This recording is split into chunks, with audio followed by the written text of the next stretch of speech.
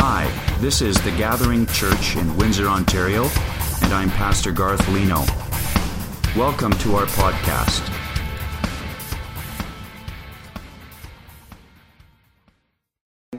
Let it be Jesus. Wasn't that an amazing song? Powerful words. Powerful words. My first visit to the gym a few years ago was pretty intimidating. A friend of mine who's a personal trainer came along with me to get me going. And we started by using these weight machines that I'd never seen before, and I didn't know how they worked. Joel talked about this circuit, and I pretended to know what he was talking about. The idea was to spend a few minutes on each machine that would work all the various muscle groups as you went along, the circuit. So he walked me through the circuit, and then he took off and did something else, and I went back to the very first machine and sat down and tried to lift the weights that I had lifted just a few minutes before on the tour. I grabbed hold of the handlebars and pulled the weight down. Nothing. I mean, nothing. It didn't even budge. I'd worked on this machine just a few minutes ago on the tour, and it worked. And I felt really good about myself. But now here I'm sitting, and I'm holding on to these, trying so hard to pull the weight down. I glance over at this muscle-bound guy in a white wife beater. You know what I'm talking about? That T-shirt that just kind of lets your six-pack show, and he's looking at me like, "You're pathetic, dude." So I tried harder. But the harder I tried, the worser I got. So I doubled my efforts. Again, nothing. Nothing happened. I thought my shoulder was going to separate. Sweating like a coal miner, I gave up in shame. I said, "Forget this. I can't do this." I looked down at the machine in defeat. Didn't want to look over to the muscle-bound guy in the wife-beater T-shirt. Just looked down. At that point, Joel came around and said, What are you doing? You're still on the first machine. You really are pathetic." So he looked it over, and somebody had pulled the pin out of the weights, and I didn't know it. I didn't know how to use the machine, and so here I was trying to pull like 500 or 600 pounds. Didn't move a bit. But I had given up. Some things are just too hard. Some weights are just too heavy to lift. And no matter how hard you try, you can't do it. You know where I'm going with this? And that's how the Old Testament law worked. That's how the Old Testament law still works. You can't keep every jot and tittle of the Old Testament law. You can't move it. You can't lift it. We think we can lift the weight by obeying God and being more sacrificial, surrendering every Sunday at the altar, and all these things that we do for Him. We think we can lift the weight by trying hard, really hard, to be a really good person. I don't smoke, I don't chew, I don't go to movies, I don't go with girls who do. None of that. I'm just going to try my hardest to be a really good person. And somehow, I think God will be happy with me. But you know what? It won't budge. It won't move. It's too heavy. And the letter to the Galatian churches was written by the Apostle Paul to help the slaves of religion come out from under the heavy weight that they could not bear, that they could not lift. Not they or anyone else in history has been able to lift the heavy weight of legalism that we find there. So he tries to help them come out from under the heavy weight of legalism to find true freedom in Christ. You may recall that these new churches had been planted in the region called Galatia. And yet shortly after that, a group of Jewish Christian missionaries came along. They arrived in Galatia to correct the Apostle Paul's theology, because obviously he didn't have it right. These men came from Jerusalem. They were also known as Judaizers, and they preached a legalistic form of Christianity. They said, yes, it's important that you come to faith in Christ, but you also need to still observe the Old Testament law. You still need circumcision, and you still need to observe all these Jewish festivals. They wanted the Gentiles to become Christians by also becoming Jews and observing the Old Testament law. You might remember how Paul responded to that mess. Back in Galatians 1 verse 6, he said, I'm astonished that you're so quickly deserting him who called you in the grace of Christ and are turning to a different gospel. Not that there is another one, but there are some who trouble you and want to distort the gospel of Christ. And under the influence of this false teaching, because of the distortion that these people were bringing to the good news, some of the Galatians now were starting to squander their freedom in Christ and their newfound faith. Some of them thought they had to be circumcised in order to become Christians. Others were saying that it was mandatory for them to celebrate Passover and all of the other Jewish festivals.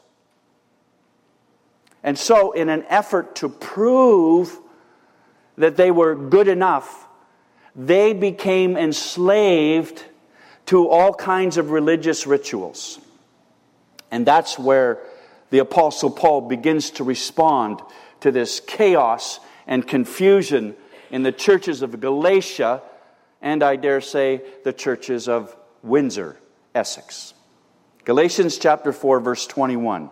Please open your Bibles to that text. Galatians chapter 4. Use your Bible app if you have one. Matthew, Mark, Luke, John, Acts, Romans, 1st and 2nd Corinthians, Galatians. There we are. Chapter 4, verse 21. Paul writes, Tell me, you who desire to be under the law, do you not listen to the law?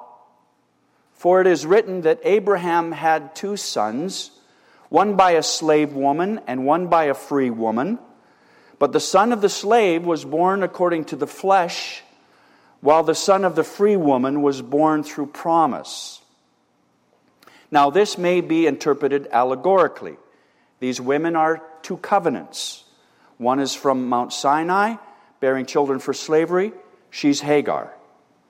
Now Hagar is Mount Sinai in Arabia. She corresponds to the present Jerusalem, for she's in slavery with her children.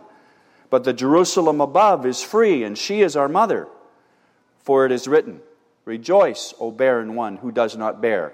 Break forth and cry aloud, you who are not in labor. For the children of the desolate one will be more than those of the one who has a husband. Now you, brothers, like Isaac, are children of promise. But just as at that time he who was born according to the flesh persecuted him who was born according to the Spirit, so also it is now. But what does the Scripture say? Cast out the slave woman and her son, for the son of the slave woman shall not inherit with the son of the free woman. So, brothers, we are not children of the slave, but of the free woman.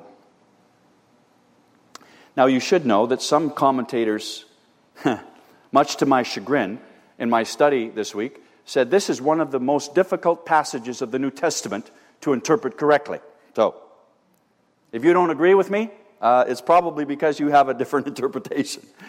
But I labored under this passage. It's a difficult passage to really grasp and understand and apply. So let's begin our study this morning with the historical background. To argue with the legalists on their own terms, Paul took an example from the book of Genesis. And he begins this argument in verse 22 of Galatians chapter 4. For it is written that Abraham had 2 sons, one by a slave woman, one by a free woman. But the son of the slave was born according to the flesh, while the son of the free woman was born through promise. So God promised to make Abraham a great nation. Remember that from the Old Testament reading. But Abraham and Sarah didn't have any children, and they were getting older and older and older. God had made this promise, but there's nothing happening. Abraham was in his 80s, and he's starting to say, Lord, this is probably past hope by now. And when he gazed at the reflection in his pool, all he saw was a gray hair and a long, scraggly white beard. Not much hope. And as hard as it was on Abraham, I suspect it was even harder for his wife, Sarah, who prayed and prayed year after year after year that God would bless her with a child, and yet she remains childless. So finally, in the spirit of desperation, she says to Abraham, look, why don't you just go into my servant girl, go into my maidservant and make a baby.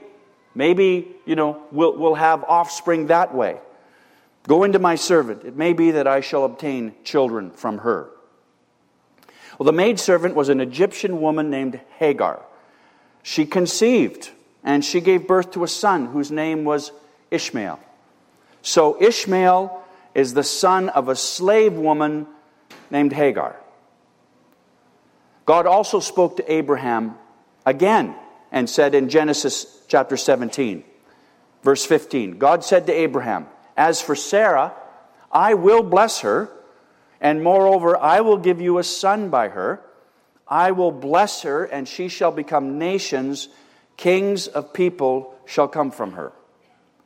So in other words, Abraham and Sarah, just be patient and trust God. Stop taking things into your own hands, because every time you take things into your own hands, you mess it up. Now, you've messed this up. You went into Hagar. Instead of trusting me with the promise I gave you, you took things into your own hands. You went and made a baby with a woman who's not even your wife. You Dummkopf. I'm not sure God speaks German, but... Because of God's promise against all expectation, though, Sarah does conceive, right? She's 90 years old and gave birth to a son named Isaac. Now Isaac, unlike Ishmael was born to a slave woman, and so he becomes a slave as a result. Isaac is born through promise, so he becomes a son of promise through his free mother, whose name is Sarah. Ishmael and Isaac were both sons of Abraham. Ishmael and Isaac both came from the same biological father. Ishmael and Isaac were both circumcised according to the law. Ishmael and Isaac both grew up in the same home. However, Ishmael's mother was a slave, and so he was born a slave. Isaac's mother was a free woman, so he was born free. From the very beginning, there was a fundamental spiritual difference between these two boys, Ishmael and Isaac. One son was born by proxy, the other by promise. One was born by works, the other came by faith. One was a slave, the other was free. So, Ishmael and Isaac represent to Paul in Galatians chapter 4 two totally different approaches to religion. One by faith, the other by works. Law against grace, flesh against spirit, self-reliance against divine intervention. So which way you want to go? So that's the historical background, you see.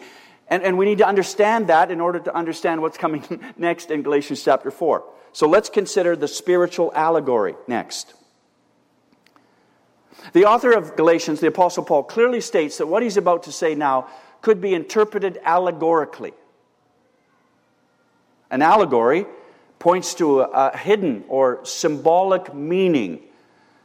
In this instance, the two mothers and the two sons and the two mountains and the two covenants have different meaning.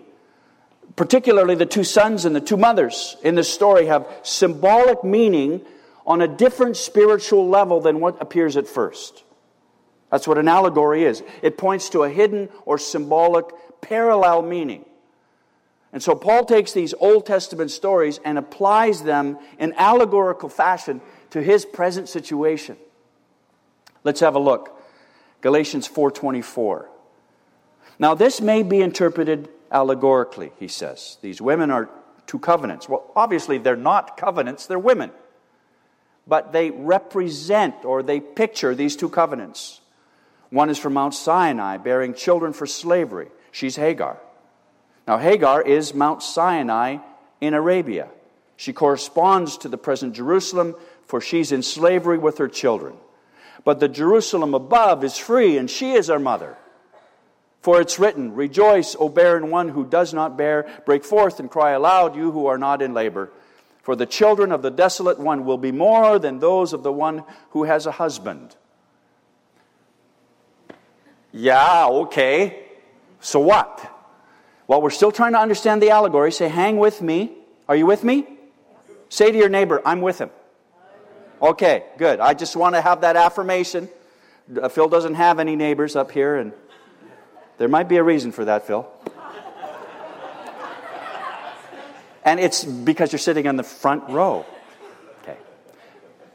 The easiest way to sort this out is to start where Paul starts, with two women and two sons. They are literal people who actually lived on the earth, and their story is told in the book of Genesis. We just saw that. What happens next is that Paul looks back on these historical persons and draws certain conclusions from them. So in essence, he sees a huge difference between Sarah, the free woman, and Hagar, the slave woman. And you can just follow the differences down the chart there. Sarah represents grace. Hagar represents law. Sarah stands for trusting God alone, and Hagar stands for trying to please God through your own efforts. You've got to keep this rule and that rule and this regulation, that regulation. And the sons born to them represent the way of faith, Isaac, and the way of works, Ishmael. So thus you have real people, you have very real people who nevertheless stand for or point to or represent certain spiritual truths. That's an allegory. So when you boil it down, Paul is saying Sarah is in the line of faith and Hagar is in the line of works. And all of humanity stands in one of those two lines. There isn't a third line. This is not like Great Canadian Superstore where you've got 100 options. You're either in the line of faith or the line of works. You're either in the line of Sarah or the line of Hagar. You're either in the line of Isaac or the line of Ishmael. There's no third choice. So those who follow Hagar are people who believe that religion and good works is enough. They're people who believe that if you have good morals and you go to church and you give a 5 every now and again, you're going to be forgiven and God is going to be happy and you're going to go to heaven.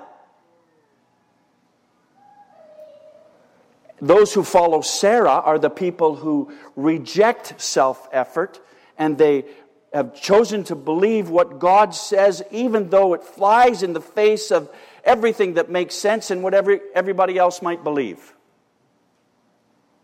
They walk by faith.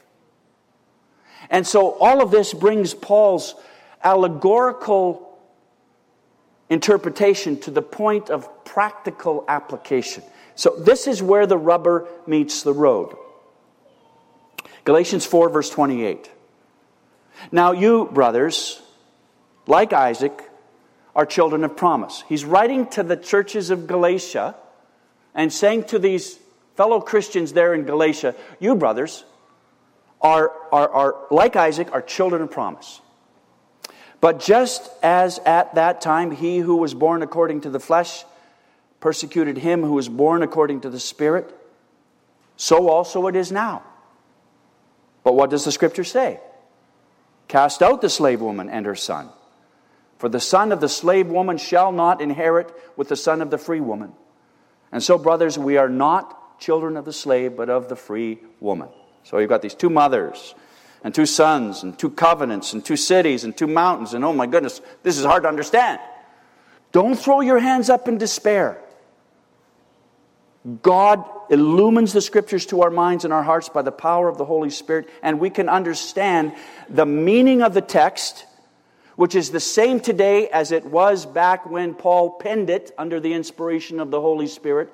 So the meaning of the text does not change from generation to generation. However, the application of the text does.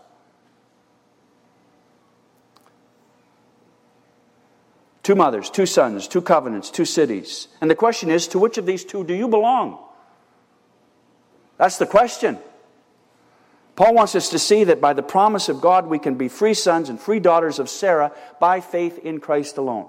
He calls us brothers, because just like Isaac, we too are children of promise through faith in Christ.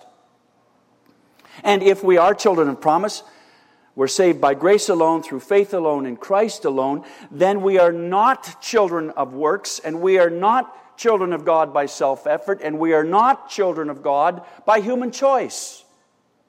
We have received a promise, and there's nothing that we have done to earn it or deserve it. It's a gift. How many times we say that and we don't really believe it? It's a gift. If we are followers of Jesus by faith, then we are part of this new covenant, and our home is in the Jerusalem above. We're just waiting for the new heavens and the new earth to be revealed. Woohoo! Bring it on. We're ready. We're ready.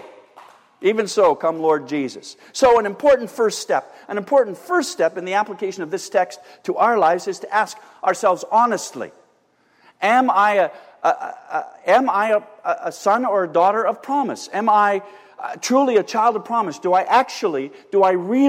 authentically belong to Jesus, and does He belong to me? Are you still a slave to sin, or are you free in Christ? Get that settled first. That's the first question. That's the first point of application. We need to ask God for His gift of free grace so that our eyes can be opened, so that we can repent of our sin, which is absolutely necessary, and so that we can believe in Jesus Christ by faith, which is absolutely necessary in order to be born again by the power of God's Spirit. So ask God for His grace if you've not done that before. A second step in the application of this passage is just to enjoy the promise. Stop long enough to smell the steaks on the barbecue. You thought I was going to say smell the flowers, right? I'm not much for flowers. I'm big on steak. Enjoy the promise. You are children of promise if you trust in Jesus Christ. So enjoy your position. Just enjoy it. Enjoy your status with God. Enjoy your relationship with Jesus. Enjoy it. That's a good step of application, I think, in this text. I really do. Frank Lloyd Wright is a renowned architect who talks about an incident that took place in his young life that really shaped his philosophy of life. The winter in which he was 9 years old, he walked across a snow-covered field with his no-nonsense, straight-laced, reserved uncle. And as the two of them reached the far end of the field, the uncle stopped and said, "Frank, have a look at these tracks. You see how mine are straight and narrow and true? I started there. It's a straight line to where we are here. You, on the other hand, look at your tracks," he said. "Your tracks wander aimlessly from the fence to the cattle to the woods and back again. See now how my tracks compare to yours. They aim straight at the goal. There's an important lesson for you in that, Frank." Years later, when he was talking to an audience, Frank Lloyd Wright told of his experience that greatly contributed to his philosophy of life. And he said to his audience with a twinkle in his eye, "I determined right then and there not to miss most things in life like my uncle had. Don't miss the grace of God. Please don't miss the joy and the reward that comes with living in grace and walking in grace every day. Get lost in the promise.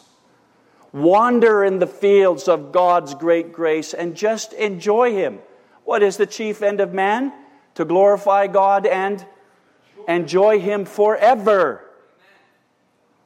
A third step in the application of this passage is to realize that belonging to God's family means that you're likely to experience persecution of some form or another. That kind of brings the room down, doesn't it? From talking about enjoying God's grace, wander in the fields of God's grace, and oh yeah, by the way, you're going to get persecuted. Bam! Verse 29, but you are now being persecuted by those who want you to keep the law, just as Ishmael, the child born by human effort, persecuted Isaac, the child born by the power of the Spirit. See, these two siblings were rivals. And Paul's point here is that Christians should expect exactly the same kind of treatment from the world that Isaac received from his big brother. Persecution. We are children of promise by faith in Jesus Christ. Woohoo! But we're also going to experience persecution of some type because of our faith. Jesus said so. John 16:33. Let's read this verse out loud together. I have said these things to you, that in me you may have peace. In the world you will have tribulation. But take heart. Amen. Thank you, Jesus. You've overcome the world so that even though we go through these tribulations, He's overcome. So we're on the winning team. Might as well start waving the flag now. We've won. We're winners because He's a winner. Fourth step in this application of this passage is to deal with legalism whenever it pops up. That's the implication, I think, of verse 30. But what does the Scripture say? Cast out the slave woman and her son, for the son of the slave woman shall not inherit with the son of the free woman. So it's a not it's a not too subtle way for Paul to say that the Galatians needed to drive the Judaizers out of the church along with their legalism. It has no place in the church. Many manufacturers nowadays, because of the threat of lawsuits, put ridiculously obvious warning labels on their products. Have you noticed? Some of you are smiling and nodding your head. One company sells electric shavers for men. Warning label says, never use while sleeping. True story. Another label on a baby stroller, remove child before folding.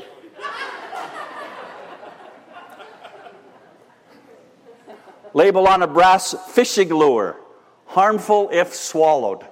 I mean, ridiculously obvious, right?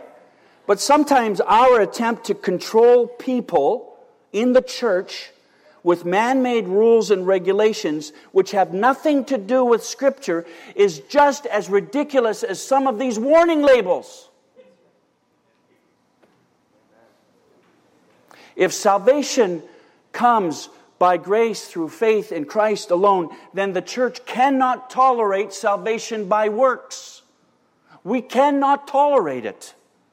Because that's another gospel and there really is no other gospel. And we need to take a firm stand against legalism in our church and against any other false doctrine of salvation. And we will be loving and kind to everybody, but if you're in error when it comes to the doctrine of salvation, we will take you aside and have a little talk. Because it's that important to us. What God has done for us in Christ Jesus is to offer free salvation to every slave of sin who comes to Him in faith and trusts in Jesus, and then by His grace, He sets us free to enjoy this amazing grace for the rest of our lives. And that's something to sing about, isn't it?